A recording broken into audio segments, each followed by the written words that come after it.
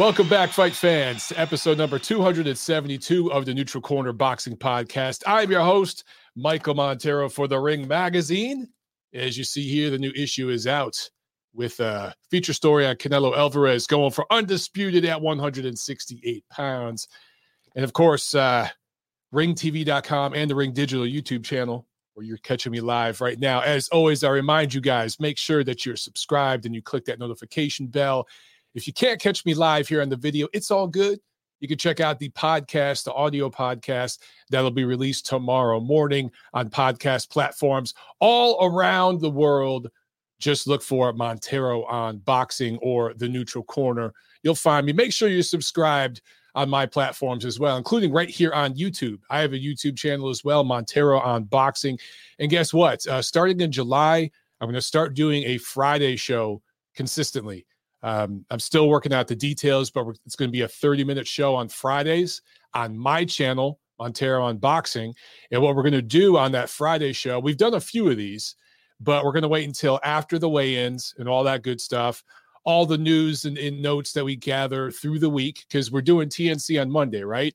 Well, between Monday and fight nights, which are usually Saturdays, a lot can happen, right? Including weigh-ins. There's always weigh-in shenanigans. So we're going to start doing a Friday preview show, and that's going to be on my channel, all right? So look out for that. So make sure you subscribe not only to the Ring Digital, but to Montero on Boxing as well. By the way, if you are a subscriber, I'll go ahead and remind you, this month's issue of Ring, you get a special edition Showbox 20th anniversary special insert. So that's pretty damn cool, man. Who else is doing that? Who else is providing that kind of value to the subscriber? Ring Magazine, number one in the business, baby. And of course, when you're number one in the business, you got a lot of detractors. And if you guys haven't seen my video on my channel, Montero on Boxing, I did a video last week just exposing some dudes that try to say things about Ring that just are not true. And once these clowns get exposed, they all disappear. They all disappear. Anyway, all right, guys, a reminder, TNC 272 for the week of July 3rd. And again, for my friends and family here in the United States, July 4th is upon us this weekend. That means for us in America, it's a 3-day weekend, holiday weekend, Independence Day for our country. It also symbolizes that the year is halfway over. 2021 is already halfway through. It's like, holy hell, this year is flying by so fast. And we get to blow shit up, right? I won't be drinking this weekend. I'm going to be, dieting. I got to be good about my diet. No cake, no cannoli, no beers, but I'm probably going to blow some shit up. You celebrate the independence of your country by blowing up a little part of it. I got some illegal fireworks that are not quite legal here in Atlanta, in the state of Georgia, but I just went just north of the border to the Carolinas and grabbed me some shit that flies hundreds of feet in the air and blows up. It's loud as hell. I can't wait to get all the dogs screaming and barking down the block. Anyway, all right. Boxing news. That's what we're here for, right? So let me get right to it, man. Let's get to this fight, or not fight preview. Look, I'm skipping ahead. We're getting to news and notes. All right. So, okay, first things first. We are not going to do TNC this coming Monday, July 5th, okay? So this version, this episode of TNC, we're going to preview a couple weeks worth of fights. And there's a few fights going on, nothing too crazy big, but a few fights that we'll look at real quick. But we won't be on next Monday, but we will be back the following Monday, July 12th. And that'll be just in time to preview the great fight between Jermell Charlo and Brian Castano. I love that fight. It's the best fight PBC has offered in a long, long time, especially off pay-per-view. So I'm excited for that fight, man. So we'll be back next Monday, July 12th, and we'll preview that big fight. Okay, as far as news and notes, man, Nonito Donaire and John Rael Casimero, I'm sure you guys have seen the back and forth on Twitter. If you're on Twitter, you've seen Rachel Donaire, who not only manages her husband, Nonito, but now trains him, just going back and forth with Sean Gibbons, who is, I think, the president of Manny Pacquiao Promotions, and represents Casimero and several Filipino fighters, including, of course, Pacquiao. They've been going back and forth about VADA testing, right? So I've been in the know with this situation for weeks because you guys know I did a preview piece for the next issue of Ring, and this fight's changed a billion times, right? It was supposed to be Rigondeaux or Rigondeaux, however you want to say it, versus Casimero. Then that blew up. Then it was Donaire, Casimero. Then this weekend, a lot of people were out there saying that this fight was off because Sean Gibbons and Team Casimero said that they were enrolled in VADA testing, but that's true to an extent, but they were enrolled in the WBC's clean boxing program, which is administered by VADA, but that is not the same thing as the full VADA program, which that tests for over 100 banned substances set by WADA, World Anti-Doping. They set the standards for all the anti-doping groups to follow. They have a in-competition prohibited list and an out-of-competition prohibited list. There are some banned substances athletes are, according to WADA, they're allowed to take if they're out of competition, which I think is kind of crazy, and VADA agrees with me. So they don't distinguish between in or out of competition. They test you for everything. That platform, it's over 100 banned substances, right? When you're doing the clean boxing program, it's a little different. And when you're doing state commission testing, it's very different because they don't test for 10% of what the full VADA program, well, maybe more than 10%, but 20, 30% of what the full VADA program tests for. So I'm not going to get into an hour-long rant about testing stuff. I know some of this stuff, the minutia drives some of you insane. So I won't do that right here. But as of this weekend, as of last week, I should say, Casimero was not enrolled in the full VADA program, and that is what Donaire's side wanted. So as far as I know, it's all been worked out. Casimero's side has agreed to do the full VADA program because Donaire's side demanded it. Props to them. I tweeted a week or so ago that Nonito Donaire is a certifiable badass just because of who he's fought in his career. But also, he's a first ballot Hall of Famer, of course. But he's the only pro boxer that has been doing VADA completely at his expense, paying for the full VADA program for years, basically since they started. Canelo did it for 1 year after he tested positive for clenbuterol. But then after that year, he did it re-up. Now, he's been doing it for his fights, but he's not doing it 365. The one guy who has stood by that all along is Nonito Donaire. And as far as I know, he's the one guy consistently in all fight sports, hell, maybe all sports, period, including like the NBA, the NFL, all team sports here in America. He's the only guy that's doing this true 365, and he's paying for it out of his pocket. Remember, voluntary is the first word in VADA. All right. The fighters pay for it outside of the clean boxing program, which the WBC pays for, but it's grossly underfunded.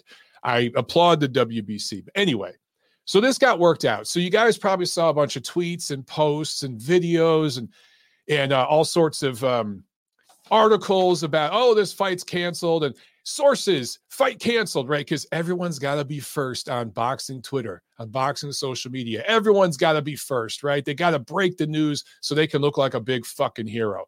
Me, I'm old school.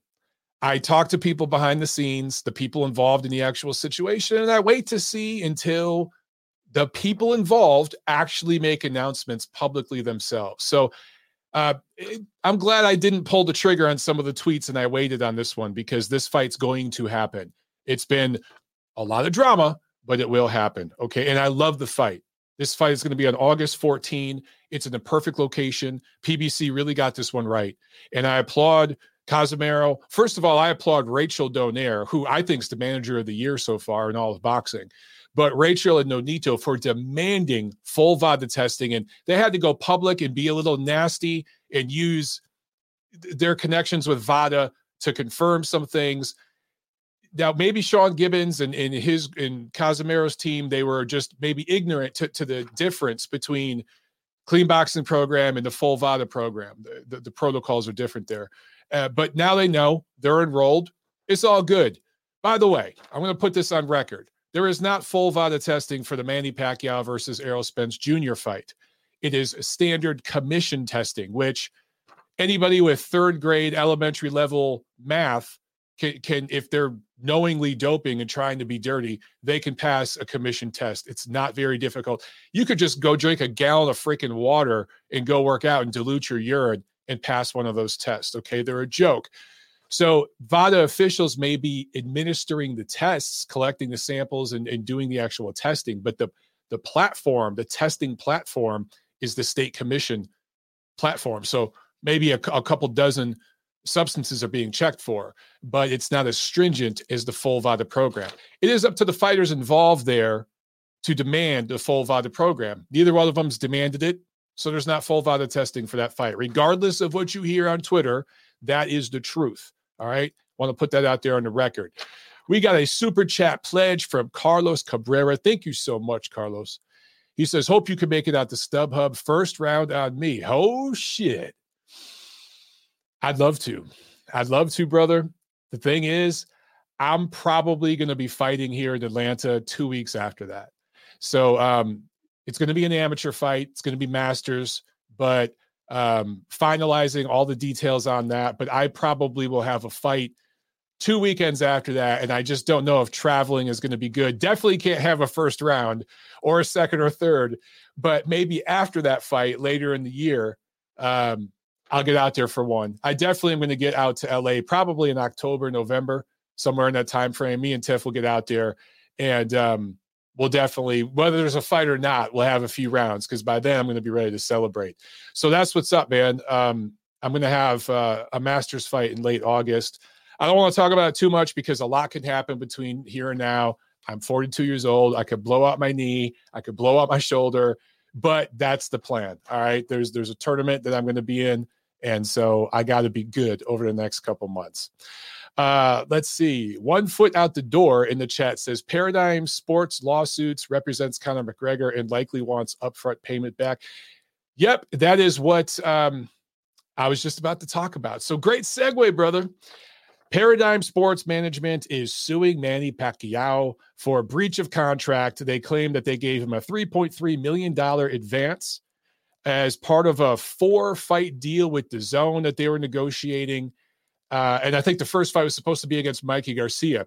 Those of you who follow me on Twitter, you heard me or saw me tweet for like a year that Pacquiao's next fight was going to be against Mikey Garcia. That's because that's what was being negotiated. I talked to several people involved in that deal. Maybe I shouldn't have tweeted about it because it didn't happen. With Manny, you just never freaking know. He's so all over the place. There's always drama. There's always legal and financial issues.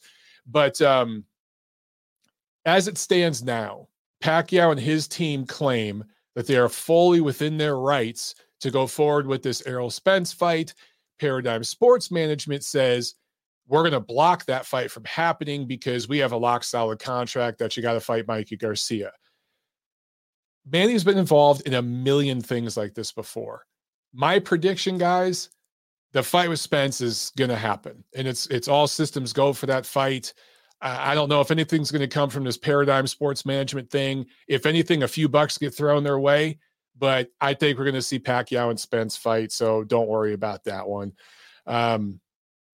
Yeah, 1 foot out the door in the chat says, sounds like a miscommunication issue.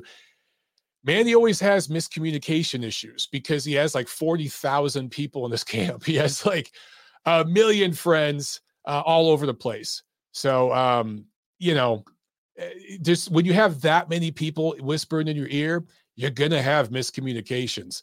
Dudes all over the place. So, yeah, see a couple of you guys commenting about my fight. I would definitely, so I think there might be a stream for this one, but the odds are, guys, I'm going to fight 2 or 3 times over the next few months. So starting in August possibly through November, but probably just August and September. And several of those will be streamed. I'm talking about all that and getting that all worked out right now. So the first one I think will be late August, like the 25th or 26th. No one's going to be able to see that live, but I'll get video and we'll get that up on my channel. Hopefully I don't get knocked out in the first round. We'll see. Ray Valero says, Montero versus Jake Paul. Let's do it, baby. I want them Trilla dollars. Oh, no, wait. He's on Showtime. I want them Showtime dollars. We'll talk about that later on. The Showtime pay-per-view dollars. Christopher Otto in the chat. He says, I know a guy who could get you some sauce. I am all natural. All natural. I honestly, I've never used any performance enhancer ever. I really don't take supplements except for protein shakes. I have been drinking a lot of protein shakes to make sure I'm getting my protein in, because that's important, because I'm trying to cut weight, but I'm not trying to cut too much muscle. I have lost muscle this year. That's just part of it. But I'm trying to, keep a little bit of lift in my routine, and I'm killing them protein shakes right now. All right, let's get over to, I want to start the fight review. We have much to review, ladies and gentlemen. Much, much, much to review. So Saturday, June 26th, let's start with Matchroom Boxing on the Zone from Guadalajara, Mexico. Julio Cesar Martinez scores a TKO 6 win over Joel Cordova, fellow Mexican. This is a battle of Mexicans, but for Cordova, this is a big step up in opposition, and it showed.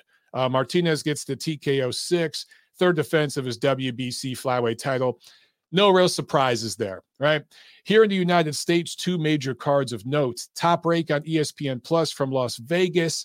In the co-main, let's talk about this co-main. Zanabek Alam Kanuli, 9-1 fighter based out of California now, Oxnard, California, originally from Kazakhstan. 2016 Olympian, was in the World Series of Boxing. Going up against Rob Brandt, who used to have a piece of a title, experienced guy. I was actually excited for this fight. I thought Rob Brandt was really going to show us something and challenge the Kazakh native. But Zanabek just blew him out. Absolutely just ran through him. And Brandt retired after 8 rounds. He was dropped in the 6th. All 3 judges had it 80-71 at the time of the stoppage. This thing was not even remotely competitive. So I think it's it's two things here. Zanabek, his first name is much easier to say. I'm just going to call him Zanabek. Zanabek looked good, fought very well, very sharp, but also Brandt looked sloppy. Didn't look very good. He's looked much better before. So I'm not sure what's going on there. But, I want to see. Well, I'm looking here in the chat. Twal 1999 says, the guy who beat Brandt is ranked quite highly at the WBO. He might be able to beat Andrade. Maybe the best thing that could happen is for Zanabek Alam Kanuli, I tried it again, for him to get a mandatory position with the BO, whoever it is, to get a crack at Demetrius Andrade, because I think he's probably pretty ready.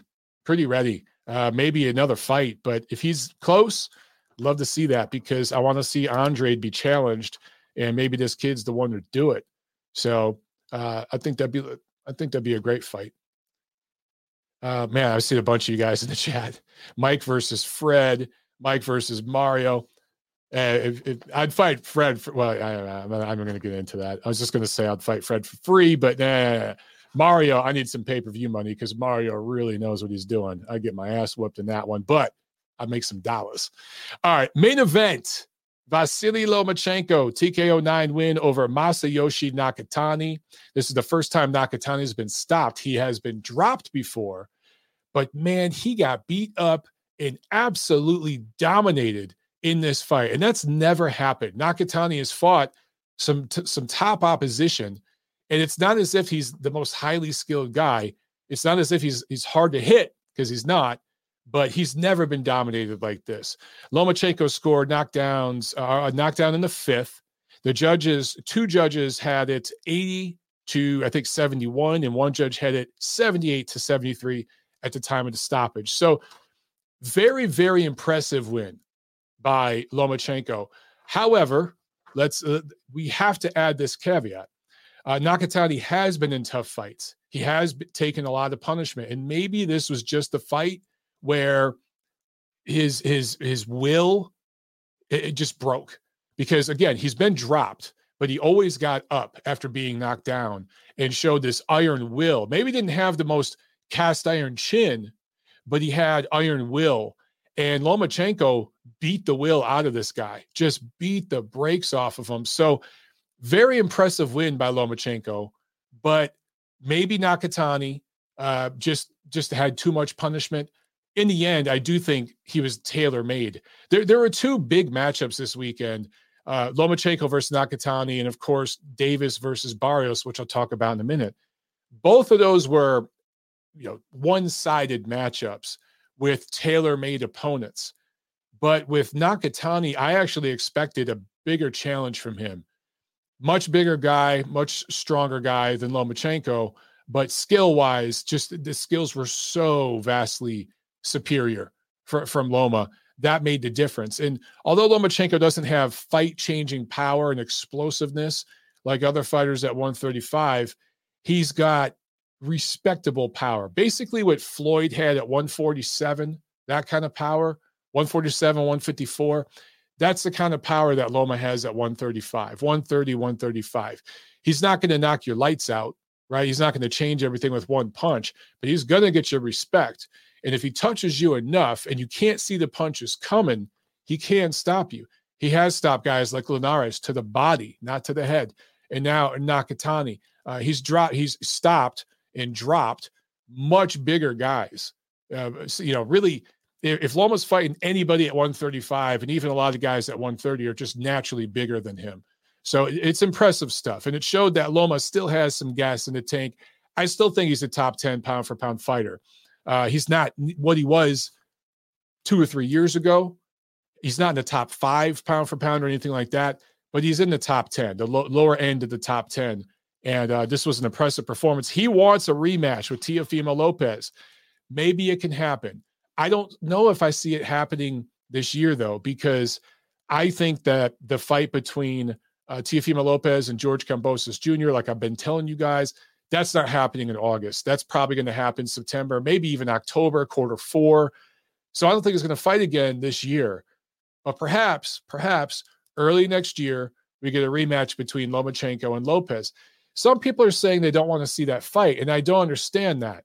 Many of the same people saying they don't want to see Lopez and Lomachenko do a rematch are really excited about the third fight between Wilder and Fury. Just confusing to me. Yes, the fight between Loma and Lopez wasn't very entertaining. It wasn't like this really entertaining brawl or anything like that style-wise, but it was tense. It was competitive, particularly the second half of that fight.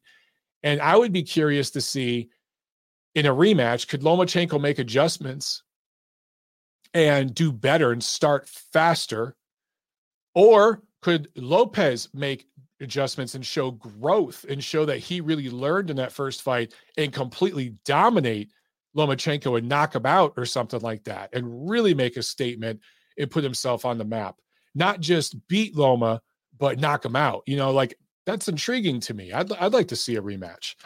All right, PBC on Showtime, State Farm Arena here in ATL in Atlanta. Of course, this was a pay-per-view nobody asked for. It remains to be seen. We'll find out in about a week how this did in terms of pay-per-view buys. Expect the numbers to be exaggerated, all right? Expect whatever the real number is. We're going to be, people in the media and boxing Twitter and stuff are going to be arguing over 20,000, 50,000 different, and instead of, people used to argue between 2 million versus 1.5 million. People are going to be arguing on this one over 150,000 or 220,000. That's what people are going to be arguing about on Twitter and boxing media. It's just interesting how things have changed and how dumbed down it's become with all this.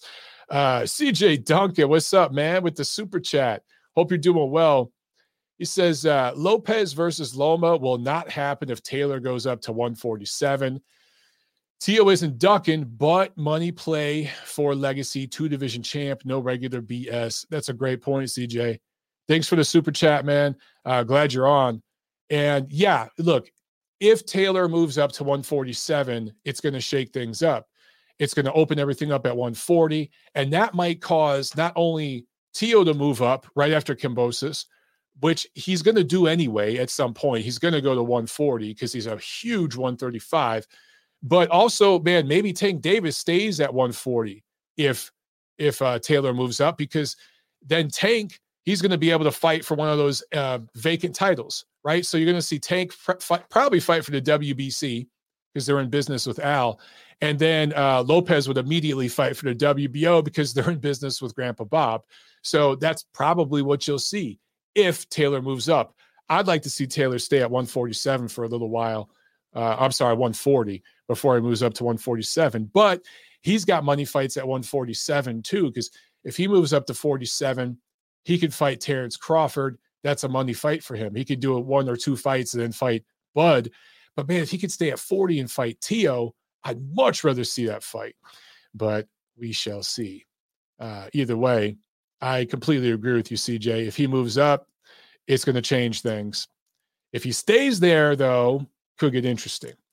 All right, back to Atlanta. In the pay-per-view opener, Carlos Adames scored a W, and then Bakhtir Akhmadev scored a W. And then the co-main, Erickson Lubin, TKO 6 over Jason Rosario. Let's talk about this one for a minute. You got to be impressed with Lubin. And I know that he got a little bit wobbled in this fight. I can't remember what round it was, maybe the 5th or 6th round. No. It was earlier than that. Maybe the 4th, 5th round, somewhere in there. He got wobbled at one point. And Rosario had some real momentum. Okay. I mean, it happens, guys. It happens in fights. But Lubin survived that moment, pushed through it, and not only won the fight, but stopped Rosario. He went to the body hard, really, really dug to that body because Rosario has shown a weakness to the body, dropped him, stopped him, and now he is 6-0 since the loss to Jermell Charlo in 2017. Can we give this kid some fucking credit? I think Erickson Lubin deserves a ton of credit. And I understand that Jason Rosario is not the opponent that he was sold as when he fought against Charlo on that pay-per-view last year. I get it. Okay. And I'll get into that in a second. But man, Lubin was 21 when he got KO1 by Charlo 4 years ago. Everyone wrote this kid off. I won't say everyone, but most of you wrote this kid off. So for him to come back and be 6-0 since and fight some decent dudes, he hasn't fought a murderer's row, but he's been fighting some decent guys and he's performed pretty well overall. So, but I want to see Lubin, and this was I think a mandatory, an eliminator for one of the titles. Can't remember which freaking one, but Charlo's going to fight Castaño. The winner of that, undisputed champion, Lubin will be in line to face the winner. I think the winner is going to be Charlo. I think he's going to impress. I think he's going to look good. I think he's going to prove his pound for pound credentials at that point. He's going to enter my pound for pound list because I think he's going to beat Castaño. And then we're going to be lined up for a Charlo-Lubin rematch. Now, there are a lot of people out there that are shitting on that possibility already and saying, oh man, this was a KO1. I don't want to see this shit again. Here's the thing, man. Number one, who else is there for Charlo to fight at 154? Seriously. He's cleaned out the damn division. Don't tell me Jarrett Hurd because we just saw him lose, right? He's cleaned out the division. So who else is there for him to fight unless he wants to move up to 60? But second of all, man, that was 4 years ago, guys. It's not like the Wilder Fury situation where they're going right into an immediate third fight after a complete beatdown. There's been 4 years here, 4 years of growth, right? And in that time, Mel has taken an L as well. I didn't mean to make that rhyme, but he has. Now it's a different kind of L. He came back and avenged it. I get it. But both guys have grown in different ways. I'm cool with seeing a rematch. I don't want it on pay-per-view. Doesn't belong on pay-per-view. But if we get, let's say at the very end of this year, November, December, somewhere in there, if we got a Charlo-Lubin rematch, probably won't happen because PBC guys only fight once or twice a year. And they move real slow over there. But I'm just saying, I'm just dreaming here. If in November, December, we got a rematch between these two, or even early next year, I'd welcome that, man. I'd like to see it. I'd like to see what Lubin can do. I'd still favor Charlo, obviously, but I'd like to see what he could do. All right, let's talk about this main event. Gervonta Smoke and Mirrors Davis. That's his new nickname. We could call him Tank, but my nickname is Gervonta Smoke and Mirrors Davis. I said it respectfully. TKO 11 win over Mario Barrios for a bogus 140-pound title. 2 knockdowns in the 8th round, and then 1 knockdown in the 11th round. One thing that everyone noticed right away, the height difference, right? And people were saying, man, Barrios, He's taller than they list him as. No. Tank is shorter than they list him as. They list Tank at like 5'5.5". He's maybe 5'4", probably closer to 5'3". He's a little dude. He's a real little guy. 5'3", 5'4", right in there, okay? He's not 5'5.5". That showed in this fight. But Barrios boxed well early on. He used his length. His trainer had him had a good game plan. You know what I'm saying? Used the length, jab, cool. Wasn't dominating the early rounds, but was doing enough on most people's scorecards, mine included, to win at least 3 of the first 4 rounds. You could make the argument he won all the first 4 rounds. I think Steve Farhood on Showtime scored all 4 of the first 4 rounds for Barrios. Man, I can't talk today. So you could make that argument, but man, going into that 8th round, 7 rounds in, you could make a legitimate argument that it was 5 rounds to 2 for Barrios, maybe 4 rounds to 3. Tank was behind.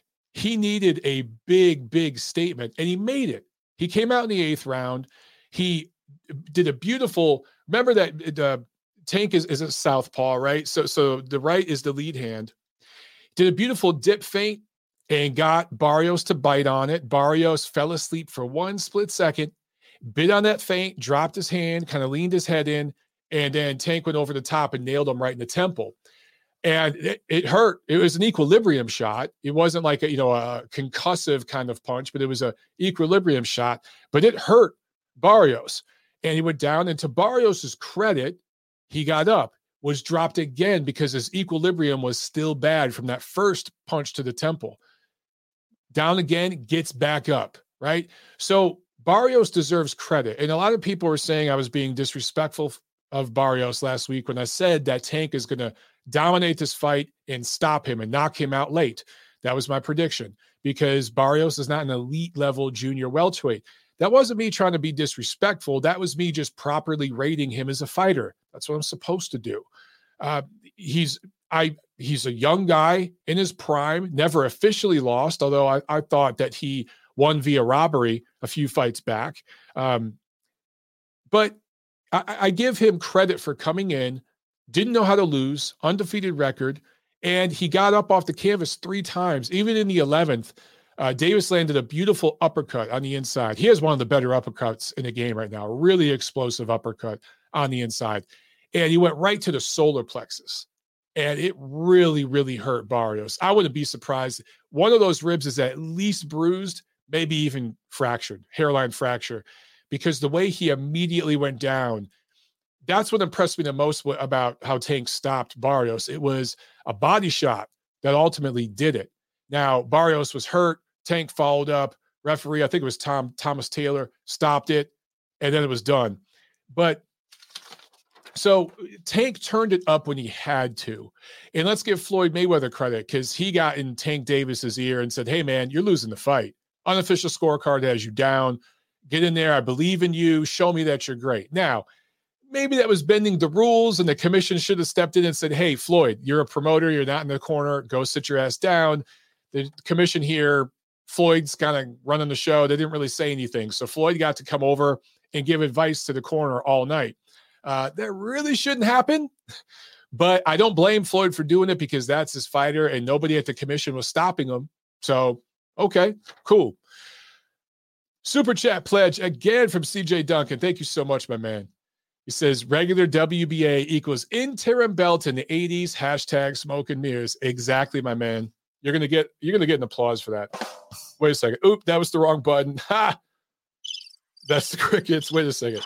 There we go. There's the applause. Man, I did a fucking rim shot. I'm gonna rim shot myself. Yeah. You're gonna get a second applause there, CJ, because that's exactly true, man. And that's all I'm saying. And that brings me to I need to go on a little rant. You know what? Let me have a quick sip of water here. Then I'm gonna go on a rant here. All right. Are you guys ready?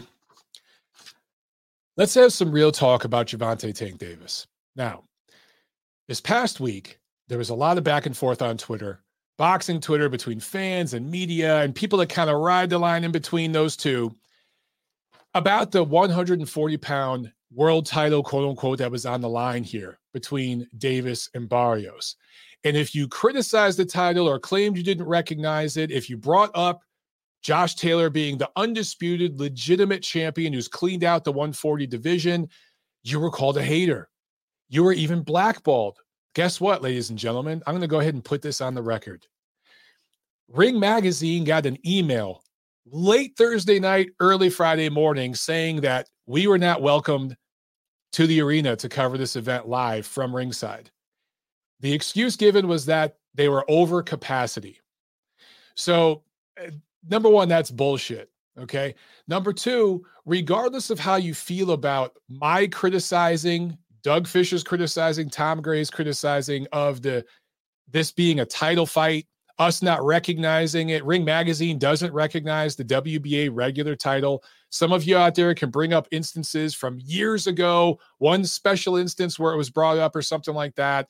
A couple people brought up the fight that we've mentioned it in fight programs before that had, or I mentioned it in fight programs before that had nothing to do with Ring Magazine. Okay, some of you guys out there are trying too hard. We have a standard. We do not recognize the WBA regular title, the gold title, the diamond title, the silver title, the dog shit title, none of it. Same thing with the BC. Don't recognize the interim titles and silver titles, all that kind of stuff. All right. That's all we said.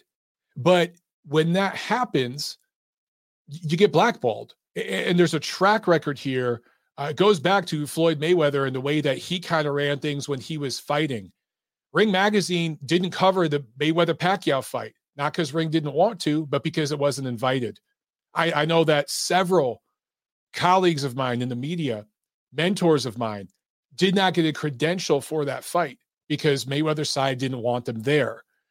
What they do over there, and I'm not saying it's a bad thing. I'm not saying it's a good thing. I'm just saying it is what it is. All right. And it just needs to be recognized. It just needs to be owned. They are trying to build Tank Davis up with casual fans through the hip hop community, right? They're going for Floyd Mayweather's fans, the hip hop community. They're trying to build up Tank Davis fans. They're not necessarily trying to build boxing fans. They're trying to build Tank Davis as a brand with a certain niche audience that will spend money when he fights, be it buying tickets or ordering a pay-per-view. That's the mission over there. So they find easy, controllable situations where they can move up and grab a piece of a title there, move up and grab a piece of a title over there. It's not different than what many other fighters have done in the past. We saw Canelo Alvarez do it at 175 with Sergey Kovalev, in my opinion, okay? So plenty of other fighters are doing this. The difference is Canelo Alvarez has faced killers before. So he kind of has, quote unquote, earned the right to do some of that. Tank Davis hasn't yet. And some people posted Teddy Atlas ranting about Ring Magazine not rating Gervonta Davis properly in his eyes. There are people out there that were suggesting Tank should be ranked pound for pound in the top 10 because he is, quote unquote, a 3-division world champion. He's not. He was a title holder at 130, and that's it. 135, 140, don't even recognize him as a title holder. That's not hate. That's not dissing the dude. That's just calling it the way it is. CJ Duncan in the chat said it best. Interim titles, gold titles, diamond titles, all these other titles, these secondary titles in the 80s, that would at best be an interim title because the champion was injured and couldn't fight or something like that, right? That's the equivalent. But now, man, the WBA has 3, 4, 5 champions in some divisions. And that's what some promoters, actually all of them to an extent, and all the networks are using these secondary titles to market fights, manipulate fans, market fights to uneducated, not unnuanced, if that's even a word, fans who don't have the historical reference to understand that it's not a real fucking title fight. So you bring this stuff up as it relates to Gervonta Davis, you're labeled a hater, you're labeled biased, you're labeled all sorts of other stuff. And what's going to start happening more and more and more with Tank, Mayweather Promotions, PBC, Leonard Ellerbe, Al Heyman, Tank Davis, and his whole team there is they're going to get more and more insular with the media. There's going to be people, sources that are going to roll with that and say whatever the fuck they want them to say to keep that access going. And those are going to be the people that ride along on the Tank Davis train, however long it lasts. Very, very similar to what Floyd did over the last 10 years of his career. But if you talk the truth, if you simply bring up the facts, you're going to be kicked out of that bubble. They're not going to want you there. There's going to be certain times where they can't avoid you, okay? But if they can avoid you, if they are in control and they can say, no, we don't want you there, that's what they'll do. And it's starting now. Here's the thing with Tank Davis. Pound for pound explosiveness, check. Pound for pound excitement, pound for pound potential, check, check, check. But pound for pound resume? Fuck no. Anybody out there saying that he's anywhere near the pound for pound list is crazy. Guys, you don't rate fighters on a pound for pound list based off of, well, I think he'd beat this guy if they ever fight. No. They need to fight. We need to see the damn fight. And then we rate and assess after that. I think Tank Davis has tremendous potential. He's exciting to watch. He does bring the crowd here in Atlanta. Now, was it a real true sellout? No, it's being spun that way. But I think there were 16,000 in attendance. That arena, State Farm, holds 20,000. Also, thousands of tickets sold were on sale. They didn't sell at sticker price. How do I know? Because I know tons of you out there that bought $200 sticker price tickets for $50 or $80 up a day or two before the fight. You guys screenshot it, you sent it. Some of you even tweeted it out, okay? A bunch of guys from my gym, 4 or 5 guys from my gym, bought tickets the day of the fight and ended up going Saturday. So, yes, butts and seats, but they weren't paying a premium, right? So there's some spin going on here, and that's why I say smoke and mirrors. It's not to be disrespectful. It's not to hate. It's not to imply that this is the only promotion and the only team doing this, because that's not true, okay? All promoters do this to a certain degree. But here's a big distinction. Here's a big difference. I've pretty much pissed off every promoter in the business at one point. I have said something that's really pissed off just about everybody. But the real ones know that I'm just doing my job. I'm just doing my thing. And I respect that when they conflate things and they manipulate the truth a little bit, they tell a little white lies as they're marketing their fight, they're just doing their thing. And when they market a WBC silver interim regular championship as the whatever championship in the world, I know that they're just doing their thing. I'm going to call it out. They're going to call out my shit. But at the end of the day, we can shake hands and we can work together because we respect each other as professionals. We're doing what we're supposed to be doing. Leonard Ellerbe, I got nothing against the dude. He's a promoter. Promoters are supposed to be full of shit. It's like the president. The president's a fucking idiot. Everything he says is a goddamn lie. Every president is a fucking liar. Not just this one, all of them. That's what politicians do. Promoters are like politicians. They talk shit. They will promote their fighter, right? I talked about it last week. It's the way a lot of people talk about their children, right? My little Billy's the best baseball player on earth because, in T-ball, he hit a double today, He's not the best baseball player on earth, but in his parents' eyes, little Billy is the best, all right? That's the way promoters talk about their fighters. So I expect Leonard Ellerbe to talk shit. I expect Bob Arum to talk shit. I expect Eddie Hearn to talk shit, all these guys, right? But you got to expect me to tell the truth because I'm not one of those guys that plays the role. I'm going to tell the truth.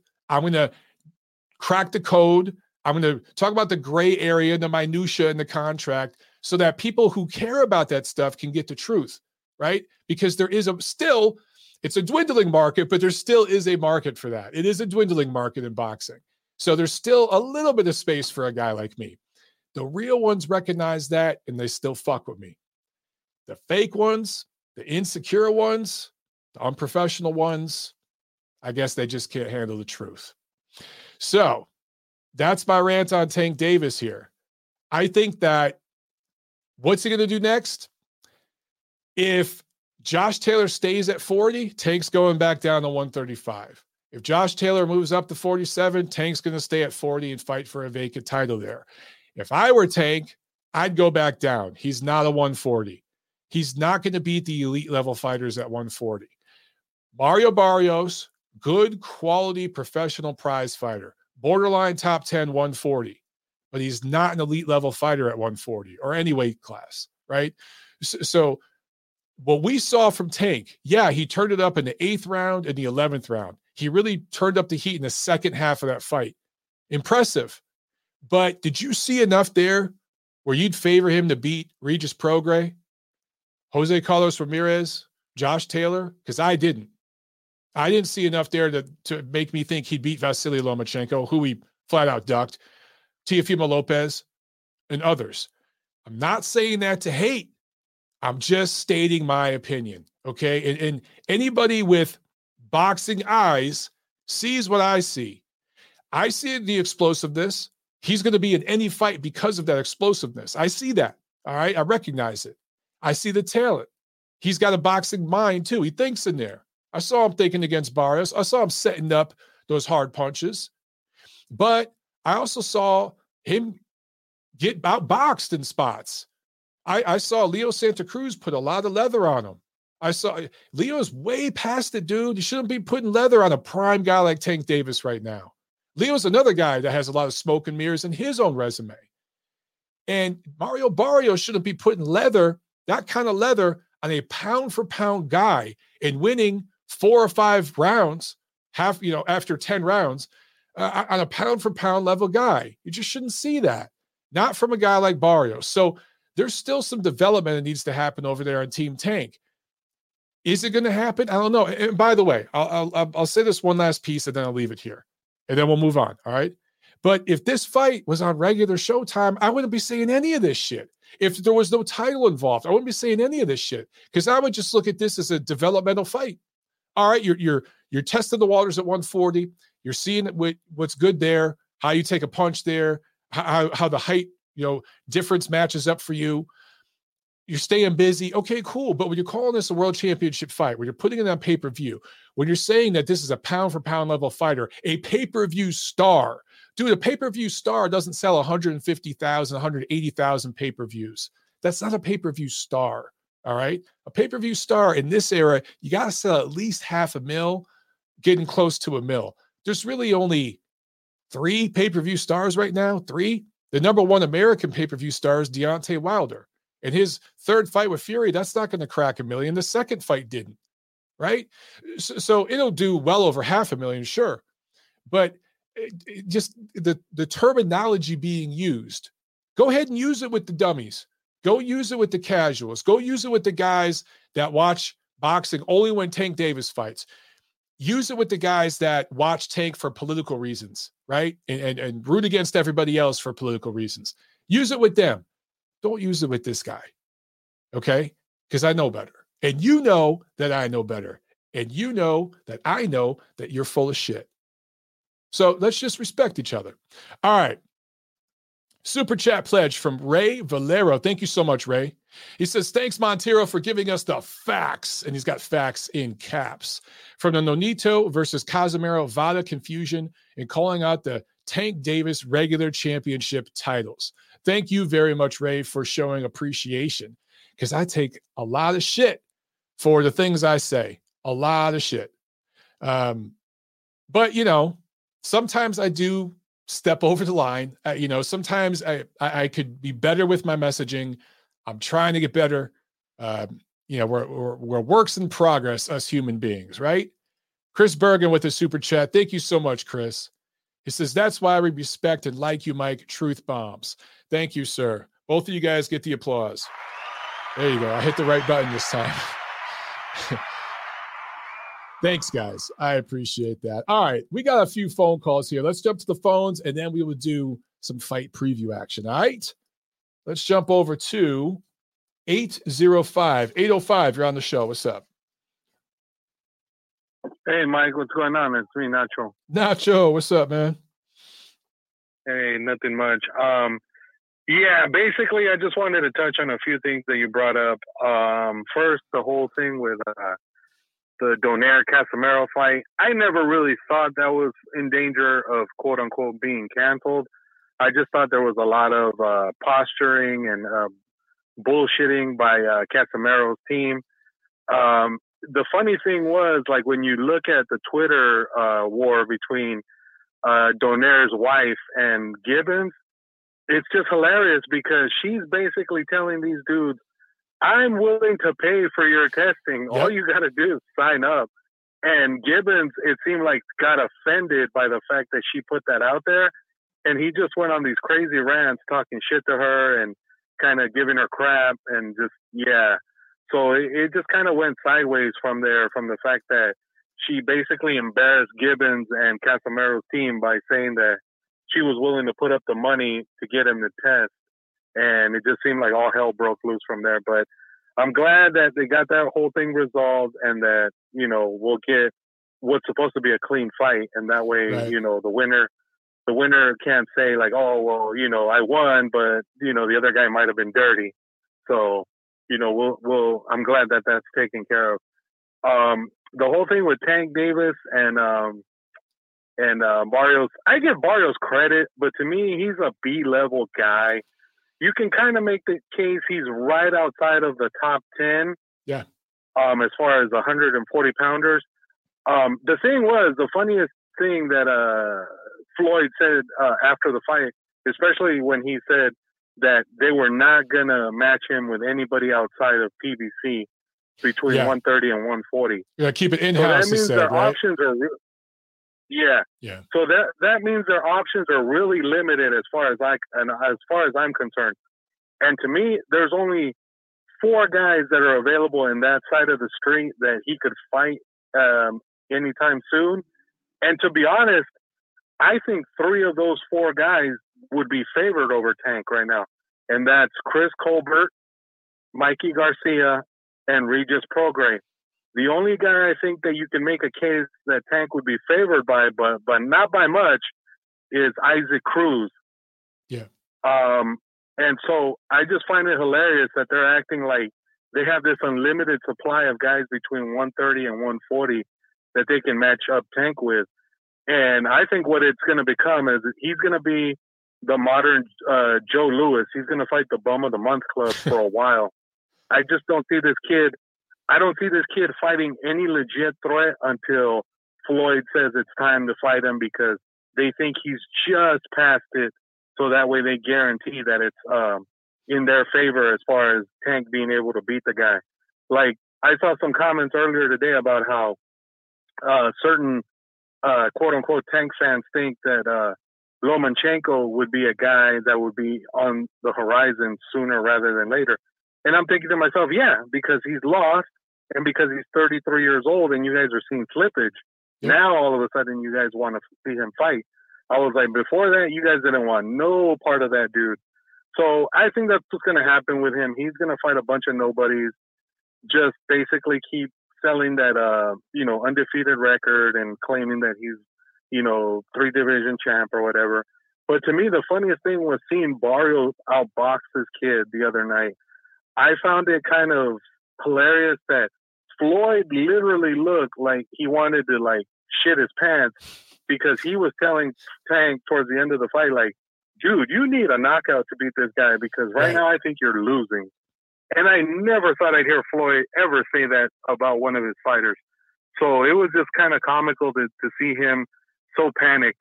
And I'm thinking to myself, if Mario Barrios can do that to him, I can't even imagine what Floyd would be thinking if Ramirez, Prograis, Josh Taylor got in there. They would have mopped the floor with this kid. I think the kid is a ticket seller and the kid is an attraction, but they need to stop with the BS of acting like he's the man between 130 and 140 because to me, they've done a good job of building what's an attraction, but they've also crafted a bubble around this kid. They're so deathly afraid of losing that zero that they're not going to match him up with anybody that legitimately can beat this kid. So, it's disappointing, but I'm not completely surprised that Mayweather and and the PBC are doing that because that's what they want to do. And then really quick, with the Top Rank card, I think you're right. I think 50% of what you said is right, and the other 50% I think is credit given to Loma as far as how easily he beat Nakatani. The Warriors did catch up to Nakatani, I think, but honestly, I think Nakatani literally had no answer for the side-to-side and the step-in movement of Loma. He was just not able to time him and keep him outside of his punching range. Like, he didn't throw anything besides a jab and a right hand. Like, he never threw hooks, he never threw uppercuts, he never threw anything like a straight right hand that legitimately could keep Loma at bay. And Loma was able to time him and get inside over that jab of his and land hooks and body punches, and he hurt the guy and he took him out. And it's an impressive win, but yeah, I do think that you're right. I think the Wars finally took Nakatani out. And that's what I saw. I honestly think he's done as an elite level fighter. I'm curious to see though how long they wait for that Lopez rematch, as they were saying. If I was Loma, I'd want to get back out there and knock some more rust off before I even think about trying to take on Teofimo at this point. Because waiting 6 months for a rematch or maybe longer, that's not good for a 33-year-old fighter. So if I was him, I'd try to get another fight in before I took on Lopez again. And then with Janibek and Brandt, I just honestly think, Mike, and this is just me having watched the fight, I think Rob Brandt is weight drained at 160. Yeah. And I just think he hung on too long at 160. And he looks like he desperately needs to go to 168. Because the biggest problem I saw with him the other night was he did not ever plant his feet to engage Janibek and make him respect him. He literally was circling around the ring the entire time, just kind of occasionally throwing pot shots and just trying to keep him off of him, but he never planted his feet to draw a line in the sand. And I think Janibek saw that right away and said, oh, okay, this guy's easy. Like, he's not going to do anything to keep me off of him, so I'm just going to take it to him and pound him out. And that's what he did. So, I mean, it was a good win for Janibek, but I think Brandt definitely needs to move to 68. So, you know, and then just the last thing with the fight this weekend, man, I did not think that Tug would take such a short notice fight against Colbert. How do you see that fight playing out this weekend? Oh, yeah, I love that. King Tug's a badass. I'm going to talk about that in the fight preview, but I'm actually covering that fight for Ring TV. I like it. I like it a lot. I think Tug's going to give him a tough fight, but I mean, I favor Colbert. I think he's good. I think Colbert has a lot of potential, but that's going to be fun, man. And, you know, with a last-minute replacement like that, you just never know, bro. King Tug brings it. He brings it. Yeah, for sure. But I'm just surprised at the quality of a last-minute replacement like King Tug. I thought for sure they would give him a guy who, you know, was a decent fighter but not a legitimate threat. But I think Tug can be a threat and could possibly pull the upset if everything goes right. So yeah, absolutely. Okay. All right, Mike. Yeah, just wanted to call in. Yeah. All right, thanks, Nacho. Great call, brother. Thanks. Yeah. All right, man. Thanks. Yeah, Steve in the UK on the chat says, if you're going to get annoyed at promoters and TV companies promoting, then boxing isn't for you. Make your own mind up and don't worry what narrative is being spun and see it for what it is. Sales. Steve, I get that. And look, maybe I didn't state this clearly enough, so I'm going to state it again. I don't blame Leonard Ellerbe. I don't blame Floyd. I don't blame Showtime, Jimmy Lennon Jr. calling this, you know, the champion of the world, you know, during his fight announcements. I don't blame any of those guys. I know exactly what they're doing, but they shouldn't get mad at me when I tell the truth to you guys. That's my role. And I could be one of these other guys that just puts out puff pieces. Everybody's great. Everyone's awesome all the time. But that's why they're so fucking vanilla. They get access to fights and everything else. Cool, good for them. But they're not, nothing they say is organic. Nothing they say is meant from the heart. That's why they're so boring. That's why most of these podcasts and everything, and I'm not, look, there are some podcasts, some boxing podcasts I really enjoy because people are opinionated and put it out there. But a lot of these are just milquetoast bullshit. It's like watered down. It's like most of the TV shows now are all bullshit. They're all too politically correct. It's all watered down. There's like no edge to any of it. So I'm cool with these guys doing their thing. I expect them to do their thing, but they should expect me to do my thing. And my point is, the real ones get that. Dude, I've argued with certain promoters to where we were screaming at each other, like foaming at the mouth, yelling and screaming at each other. And then 5 minutes later, all right, here's your credential. I'll see you after the fight. You know what I'm saying? Because it's just business, right? You do your thing, homie. You spin and do you. I'm going to decipher all the bullshit you're saying to the people who give a shit. And I fully recognize there are more clicks out there for me if I just repeated if I just said, man, all roads go through Tank. Josh Taylor, he ain't done shit. Yeah, he's got titles, but how many pay-per-views has he got? Tank's got 2 pay-per-views. He's a pay-per-view star. Everyone loves Tank. He's the best fighter in American boxing right now. He's the future of the sport. He's Floyd Mayweather's protege. I could just go around and say that shit like everybody else, but yeah, I might get more clicks, but I ain't going to sleep at night, man. It ain't me. I'm a boxing fan. I'm a diehard boxing fan. And part of me being a fan is I tell you guys my opinion. You know, you're going to agree sometimes, you're going to disagree sometimes, but we're all fight fans here, right? So let's focus on the shit that we agree on when we are disagreeing. Let's remember that we agree on most of this stuff. Doesn't mean we have to hate each other, okay? We can disagree. All right, back to the phones. Got a few more calls here, guys. 702, you're on the show. What's up? Montero, what's good, man? It's CJ.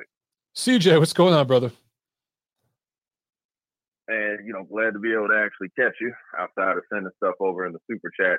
And normally, I like to be able to just catch it on the playback while I'm getting work done. But this WBA nonsense, it just kind of it sits a certain kind of way. Take notwithstanding, because it's just something that's just making the overall product bad, man. 2 things that I'll end up bringing up. That way you can get through some of the callers about this.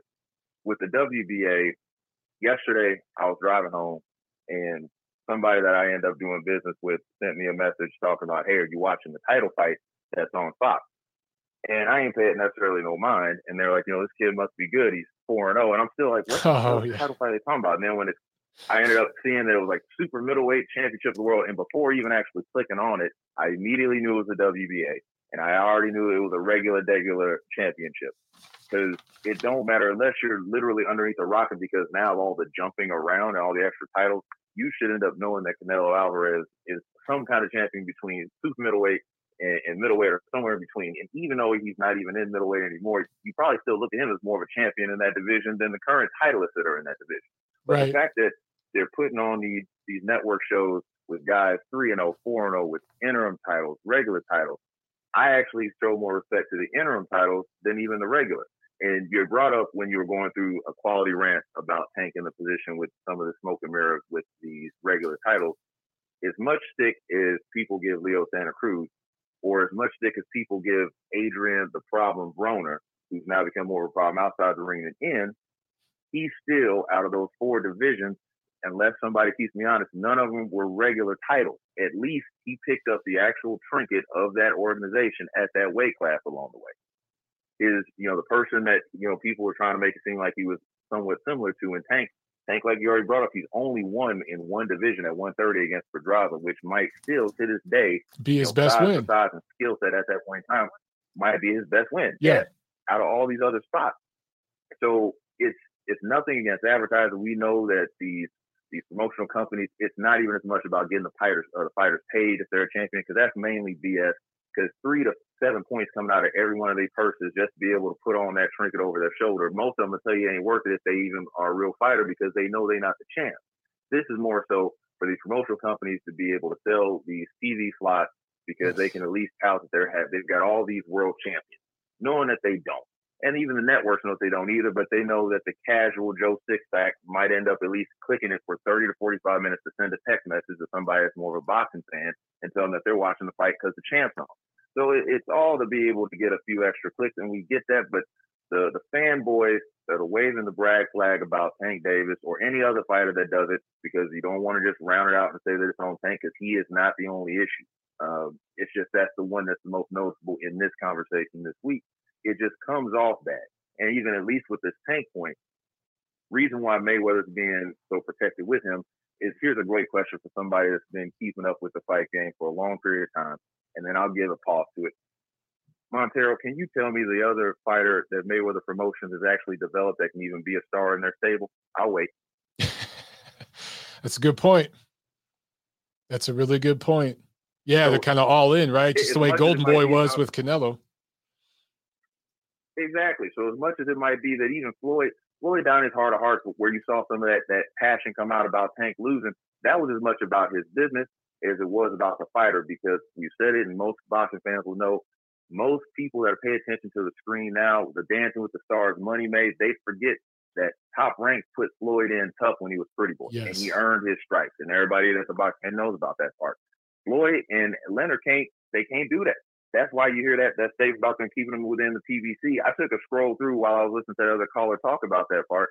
And if you just scroll through their list of fighters that are currently in the PBC between 130 and 140, I hope you don't have a heavy meal, because it'll make you want to vomit how many of these guys have 3 losses, 6 losses, 9 losses.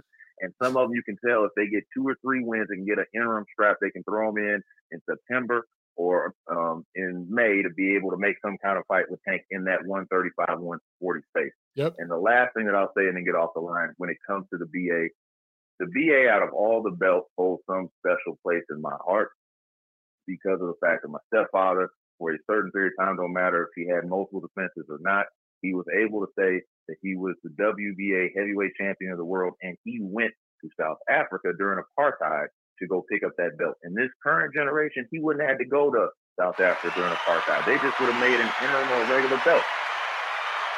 Yeah. So it's almost disrespectful to your uncle's memory and what he went through. I mean, putting himself in that situation at that time for the honor of holding that title, for the honor of just fighting for it. What balls, son.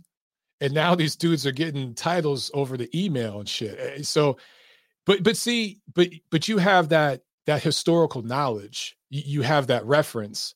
A lot of these guys don't, man. They don't know the difference. And I know the fight you're talking about was on actually yesterday. I forgot to bring it up. There was a PBC on Fox show in Minneapolis. David Morrell, 5-0 now out of Cuba with a KO1 win. So he was obviously matched really, really tough in that title fight, right? Right. And even if you, regardless of how people think about the heavyweights of the 80s, like my stepdad was one of those Don King heavyweights that he tried to cultivate post Ali going into Tyson. But it don't matter what you say about a Greg Page or a James Bone Crusher Smith or a Tony TNT Tubbs, they actually held the title that came along the way because it was only one, not in this current version now where there's no way in Daniel Don King at 90 years old should still have somebody could even say that he's a heavyweight champion down there in Florida. Like that lets you know the dude. Did you watch that fight? Breakdown of a belt that's important. No. I've only got so many hours in a day that I'm willing to put into watching quality fights. And I'd rather watch prospects on an early card fight than watch some of these trinket title fights because it's not worth it. Especially when you know that it's not going to an inroad anywhere. They're just making these fights up with these BS titles, and then be it 6 to 9 months from now, that person will drop down in weight, and then they'll be going for another regular title, or they'll go up in weight and they're dancing around it. We all said in our different ways along the way, they're doing the money plan without getting into work and doing the pretty boy plan of actually cementing a legacy. You dancing around for so long, and you hope the general public don't pay attention that you ain't for nobody. You just been hyped beast on social media enough time. But eventually you're going to get caught by somebody that's going to flip. I don't know when, man, because I just don't know if he's going to fight anybody. They're going to pick and choose. And the regular belts, the interim belts, all this stuff makes it easy to do. Let's be honest, man. Mario Barrios, Mexican-American kid, undefeated record, held a piece of a title. Those 3 boxes got checked, and that's all PBC, Mayweather Promotions, whoever needed to market that fight against Tank as a pay-per-view. So, you got that Hispanic surname, undefeated record, belt. So, you're hitting demographics, marketing, everything that you need. And then they put it on pay-per-view. And that's the business plan. And if we bring that up, though, CJ, we're haters. We're called haters. Sure. But, If you grew up watching boxing in the 80s, the 90s, you saw it's just a different time, man. Like I used to, when I was a kid, I thought boxing, I was pissed off a lot of times because I'm like, man, we're not getting the best fights. I complained then. I look back, I'm like, holy shit, we got great fights. Even in the early 2000s, we were getting some great fights. And it's just right now, man, it's tough. It's tough, bro. We got one, and then this will be the last one here because I know you got the callers backing up. Let's check this out.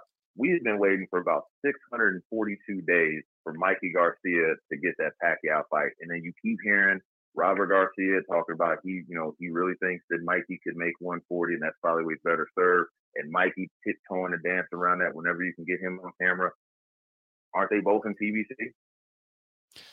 Yeah, last time I checked. But you and I both know they're not going to make that. They're not going to make that fight happen because even if Mikey Garcia said he wants $10 million and Tank wants $10 million, quite honestly, that would be one of the few times where you could actually generate something like a pay-per-view and justify getting that kind of sponsorship and gate number up to make that fight happen. But we know as right as rain that there's no way that Mayweather's emotions are going to put Tank towards that fight. Mikey Garcia would take that fight in a heartbeat because even though he's outgunned in the power department, he can do what Mario Barrios did, to a lesser extent Leo Santa Cruz did for 12 rounds, and he's been hit by somebody slightly harder and a little bit longer and more awkward to get off with in an Errol Spence. Yeah, Errol Spence is just a better fighter than Tank, in my opinion. About the talent. I think it ain't so much about the talent or having anybody. It's they don't want to match him up just yet. Yeah, I agree. And again, if that's the business plan, cool. Just own it. Just say it. We're developing a fighter. We're doing, but no, you're marketing this guy as he's a star. He's this, he's that. No, he's not. And if I bring it up or if you bring it up and we just bring up some of these things, we're not hating. We're just talking about the situation. So if we're supposed to respect them doing what they're doing, they should respect us back. That's it. He can be a star. Just because The Rock's a star don't mean that I want to watch him do a drama. Yeah. Yeah. Good point. Just because Logan Paul's a star. I'm clear off this line, though, man. All right, man. Thanks a lot, CJ. I appreciate it. Have a good one, brother. Yes, sir. Always a good call from CJ. I'm just looking at the WBA ratings, guys, because he brought up the WBA. Let's just look at heavyweight. And again, I'm not going to beat a dead horse. We'll move on. But the super champ is, of course, Joshua. The world champ is Trevor Bryan. The champ in recess is Manuel Char. The gold champion is Robert Helenius. Number one contender, Alexander Usyk. And then it goes down from there, right? I'm just looking at the ratings. There's a continental champion, an international champion, all these other minor belts. So all the sanctioning organizations have these intercontinental titles, these regional titles. Basically, my point here, maybe this is just a better way to put it, because a lot of you guys are familiar with those titles, right? You'll see a prospect coming up because they had this stuff back decades ago, or you'll be the intercontinental champion, or maybe you're the British champion, right? You're the European champion, the Asia Pacific champion, whatever it is. That's basically the level that I view the regular belt, the champion recess, the gold champion, the silver champion. I view it all on that level, right? So that's it. That's an easy way to put it. That's an easy way to describe this. All right, a few more calls, and then I got to get to this fight preview. But let's get to these calls first. All right, 570, you're on the chat. What's up? Hey, Mike, thanks for taking my call. I really enjoyed that last call and brought back memories of Larry Holmes getting the IBF initial belt because he didn't go to South Africa to fight Jerry Coetzee, the bionic hand. So great to hear a little history there. Your rant was right on point. I can't agree more. I'm glad you came out and said something. You have a lot of these people online. They're all hired from Mayweather Promotions. They're going to boxing sites on Facebook and, basically calling Tank Davis the champion. And when someone brings up Taylor, they're like, who's that? Who has he fought? He hasn't fought anybody. Tank would smoke him. That's what you're seeing. Mm-hmm. So it's a lot of propaganda. And it's nauseating because boxing deserves better. But if we, hold boxing accountable, we're not going to get much in return. So it is what it is. But if we have to make it be that, then obviously it's great when people like you come out and speak up against this propaganda. Because with the media being censored, the real media, it's almost like communist Russia or China, where the control, is with these promoters. Like they could censor whoever and get their narrative and propaganda put out by whoever plays ball. Shouldn't have to be that way in America, but we're really backsliding here, aren't we? I mean, well, some promoters get. There's an old saying, there's no such thing as bad press. So the smart promoters realize that even if I'm being critical in saying this isn't really a title fight, this shouldn't belong on pay-per-view. And by the way, I said all those things, but I also followed up by saying it's still an intriguing matchup, and I think it's going to be an entertaining fight. I kept saying that, and it ended up being an entertaining fight. And I said there'd be a good crowd in Atlanta, and there was a good crowd. So I wasn't just shitting all over the event. I was just telling the truth about it. But it's still press. I'm still talking about your event. So to blackball Ring Magazine from the event, and this isn't the first time it's happened with Mayweather Promotions or PBC, like that's crazy, dude. That's just crazy. Now they're really sensitive. They're really sensitive people over there. And it makes you wonder because right before or after, I don't know, I think it was like Boxing Relay put out a soundbite of Leonard Ellerby speaking candidly about the clientele that they're selling to. And they said they don't, like to quote Leonard Ellerby, or to paraphrase, they don't know who Mario Barrios is. Yeah. They don't care. I saw that. They just want to see Tank. Right. He's basically telling people that, hey, we're going to take you for fools as long as you get what you want to see and hear. Mayweather said right out, like the other callers said, hey, we're going to keep him in-house. We're not going to let other promoters and other companies make money off of him. They're telling you straight out what their deal is. And Al Heyman mastered this plan. And it goes back to him being a CEO in the hip-hop industry with one of those record labels. They targeted a specific audience that, let's be honest, a little lower echelon IQ in the department of, knowing the realities and quality. And they're targeting that boxing audience right now, which is fine. Hey, well, look, if you're not taking advantage of someone else will. Thad, who is Triller targeting? Because, now it's Showtime, but before Triller was putting Logan Paul and guys like that on. So they're targeting ignorant young MMA kids crew. who watch YouTubers, MMA. Right. So it's because I don't want to get stuck on an anti-Al Heyman rant here because he's not the only one. But I do. He's not. I understand your point that there's a track record here. And if you bring it up, you're labeled a hater or whatever. But it's undeniable at this point what they're doing over there. It's really undeniable. Yeah, but with Al Heyman and Triller's doing what they're doing, but they're not interfering with unifications and or the boxing integrity, so to say. Heyman, his industry is in fact, he's blackballing a lot of fights from happening. And that's the problem we've been seeing with the Fury Wilder scenario.